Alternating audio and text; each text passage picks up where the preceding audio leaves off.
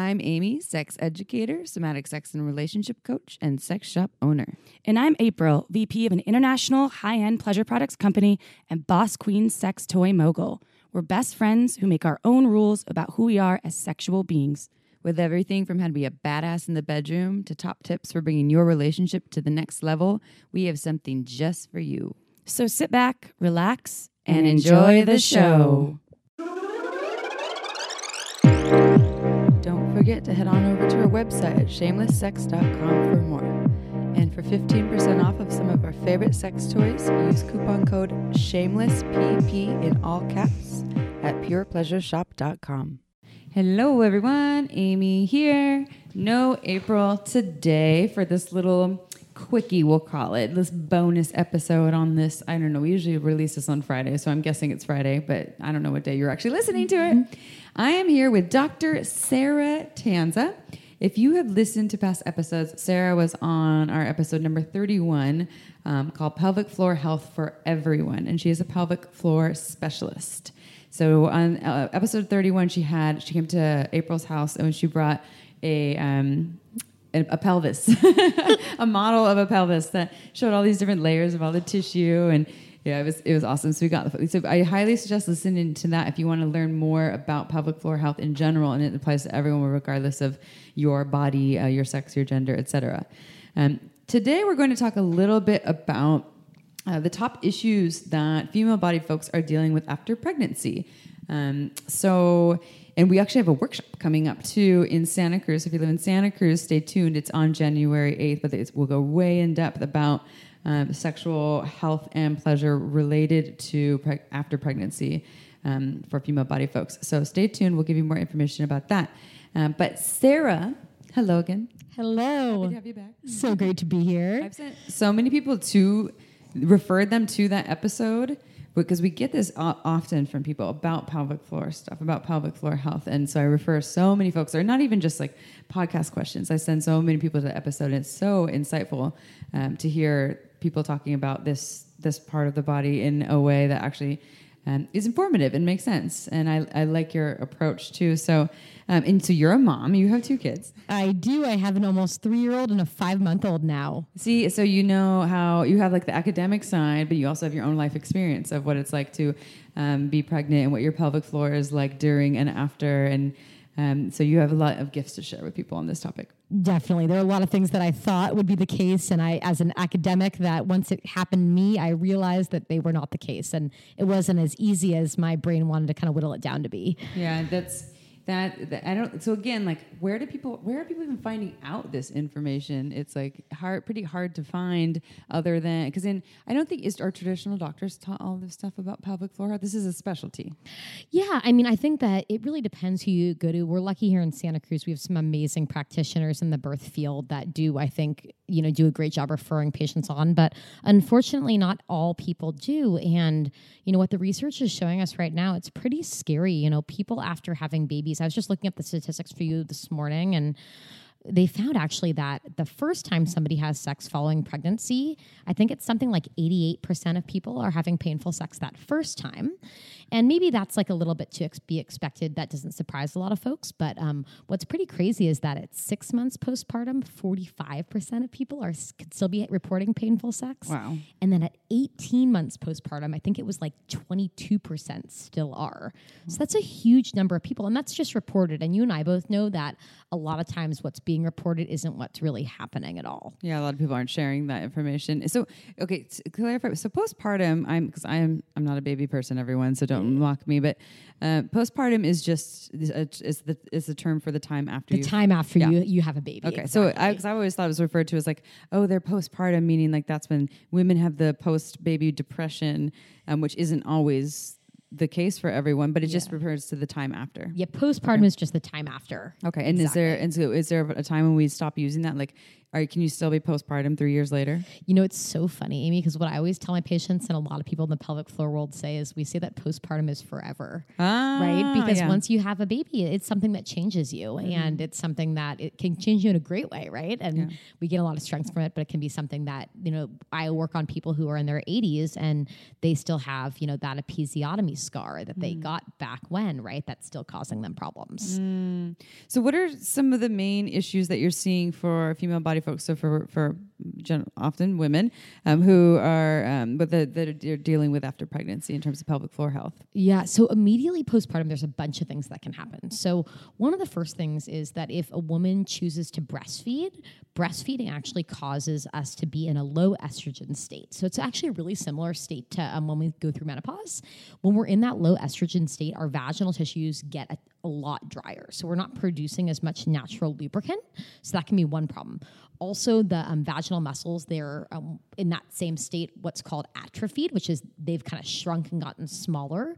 So that can make them be more thin, basically not be as comfortable to the touch, right? So I think that is a really, really big problem postpartum, is kind of the things that go along with breastfeeding.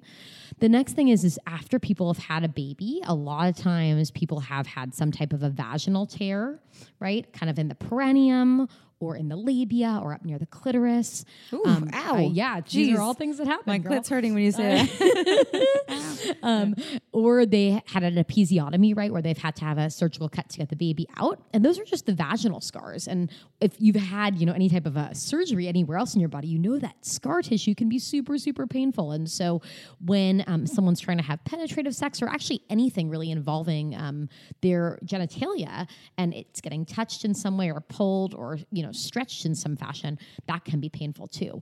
And I think I mentioned this on our previous episode, but actually C-section scars. I see a ton of women postpartum, post-C-section, right? Up in their belly where they're actually having painful sex. And a lot of times that's because they have muscle guarding associated with that scar tissue down in their pelvic floor muscles. So those are some really common reasons. Other things can be people have something called prolapse, when your vaginal organs kind of descend into the vagina, kind of making that area uncomfortable. Just general muscle guarding. I mean, you can think sometimes birth, like sex, can be traumatic, right? Unfortunately, birth trauma is a real thing. And a lot of times people, try to have sex, and that can trigger all sorts of memories, and they can have muscle guarding that can have a really emotional kind of tie. Running after little ones and actually carrying around a baby or a child all day is kind of like carrying around a small weight. And so really, I see a lot of patients that are just having a problem like hip pain or back pain, and depending on what their sexual preferences are or positions they choose, they could just have pain with sex from being in a certain position that's aggravating an injury that's kind of come as a result of having a child, right?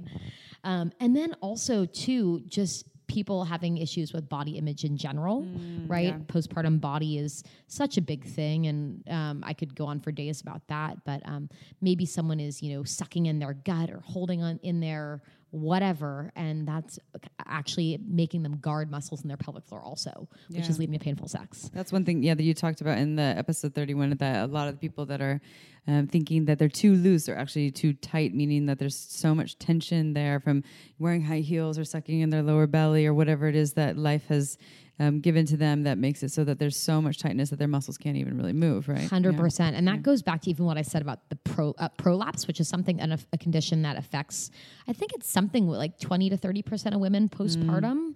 A lot of times, if you felt like something was falling out of your vagina, right? Because that's kind of the feeling. It almost feels like a tampon is falling out of your vagina when you have some degree of prolapse.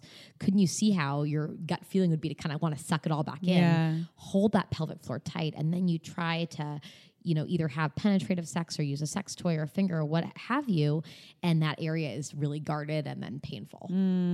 Well, so what are some? Well, okay. First of all, before I ask you this question, I want to talk about this thing about, because you're talking about the tissue during or after pregnancy being similar to the changes that someone will experience in menopause a little bit here too, and I heard this theory from folks who teach jade egg practices, and I don't know if this is true or not, but they say that I've heard one or two of them say that they're in menopause, and that is bullshit. This whole thing that we dry up and we don't have all these juicy fluids anymore, and the elasticity changes, like that's a complete lie. That if we just keep doing our jade egg practices and keeping this part of ourself like activated and really juicy, it stays juicy forever, which isn't what I usually hear from people's actual experience with menopause. So I'm wondering what you have to say about that, since you know so much about pelvic floor health? Yeah, I mean, like, I'm always up for learning new things, and so I would love to talk to some of those practitioners and kind of hear more about their theories. So I can't really say if it's right or wrong. From my personal experience, I think it's a lot like yours. I would say that way more often than not, I have patients that are in menopause or perimenopause that are experiencing the changes we both talked about, with a lot more vaginal dryness, vaginal atrophy. One thing that I'm sure is helping those women, these JDEG practitioners, is that they are working those pelvic floor muscles a lot. And so maybe they're not having so many problems with the muscles really thinning out, even though we do know that as we get older, it really is harder to, keep that muscle mass on. So you could think of your grandpa seeing the hunky pictures of him, back in the day, right, compared to now when his arms look a lot smaller, right? Even if he's still lifting weights. Exactly. And even if, and that's the thing, and even if maybe he's still those really strong 80-year-olds that you see, maybe they're still a little bit, physically smaller than they would have been in their peak day. And that's not a bad thing. I think that also when we go through menopause, we're also so much wiser too. And there are so many great things that come along with age. And so I would say that, they are possibly having the effects of their tissues, being maybe having better blood flow or being a little bit thicker. But I don't know about the lubrication. I think that hormones are pretty powerful. So I'd be curious what their theory is for how it's impacting them on a hormonal level. Yeah, I don't know if just by having a strong pelvic floor, if that could somehow, or just a lot of blood flow or like a connection to that, or regular juiciness and arousal could somehow, because I know everything's connected, right? So maybe that could somehow trigger something in the hormones to continue. I don't know, 100%. But I haven't seen like research on it, and I just have heard these from some folks. Yeah. So yeah, and I'm always concerned when I have patients who are using really any form of a pelvic muscle trainer, or just doing any type of Kegels in general, that they really aren't working on working the muscle and relaxing the muscle all the way. Relaxing is important. Yeah, we talked about that in the last episode. I can't even tell you the percentage of patients I see that don't know how to relax their pelvic floor, and they're always in that semi-contracted state, right? Yeah. And so maybe you're strong enough to hold on to that jade egg, but you can't fully release it, and you maybe can't even squeeze as hard as you could have if you were being trained in a different way. So I don't really know. I want to explore that more. It sounds like the relaxing part is just as important as the tightening part. Like you have to have that counterbalance. 100%. And especially I think for sexual health and for pain during sex, I think the number one thing I see with my patients that have a complaint of pain during sex is that they can't relax their pelvic floor. Yeah, it's too tight, and then you can't relax, and then it hurts. Insertion hurts, all the movements hurt. I totally. Well, if in the one, we'll run this. I don't know if we talked about this on. Did you do this? You did the elevator exercise, but you have people go to the basement?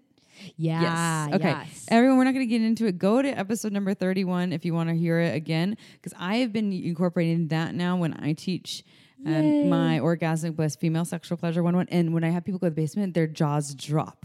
They're like, what? I didn't even know that was a thing. That they've never had that full, like almost like pressing your pelvis down, or not pressing, but like bearing down in a way that your whole pelvic floor fully lets go. And mind's blown. So thank you for that. No problem. Yeah. Okay. So you gave us a number of issues. Can you give us like a top tip for one of these issues on how people can help to, like, some useful information right now that people can walk away with in this quickie? We're not going to give you a whole bunch right now because it's a quickie episode, everyone, but Definitely. Just a little bit. Yeah, I would say the number one thing is knowing how connected your pelvic floor is to other parts of your body. And so the two areas I would want you to focus on if you are having painful sex is your belly, especially your lower belly, and your inner thighs. So, the research has shown us that those areas are really, really connected to the fascia and the muscle layers of our pelvic floor. And so when we are tensing our belly, holding in our belly, and like I said, sometimes that's happening because people, have some type of an issue with body image. They don't want to feel a certain way, and so they're sucking in their belly. That can also lead to them really sucking in and holding their pelvic floor. So letting your low belly go. Your partner loves you just the way you are, and I don't think that their feelings are going to change if you let your belly go that little bit. So I would really, really recommend that. I know it's really hard to do, especially as a new mom myself, but I'm really trying to do that.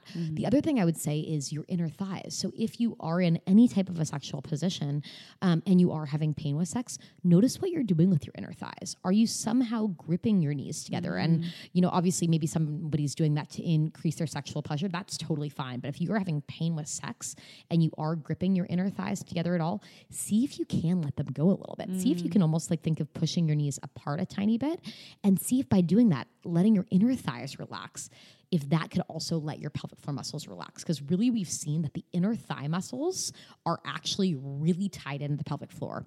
And what's happening in the inner thighs can be reflected in what's happening in the vagina itself too. That's so interesting. So it's like this tightness is almost as if you're subconsciously trying to close your legs without closing them. You got it. Yeah. You got it. Huh. And those same people, I tell them too, is check in during the day. How much are you crossing your legs? How much are you squeezing? I'm just crossing them right How much now. are you in traffic squeezing your knees Uncross together? my right? legs, everyone. Yeah. No, me too.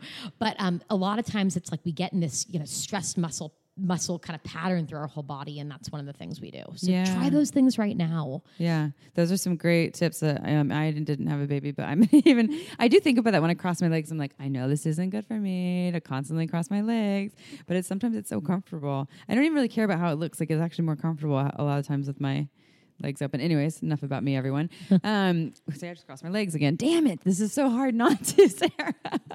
Okay. I'm going to keep my legs uncrossed, ready, set, go. Great. Okay. So these are some basic tips. And because this is our little quickie, everyone, again, if you want to learn more, go to episode 31 for pelvic floor health for everyone. And she has plenty to say that isn't just for female bodies on that episode too.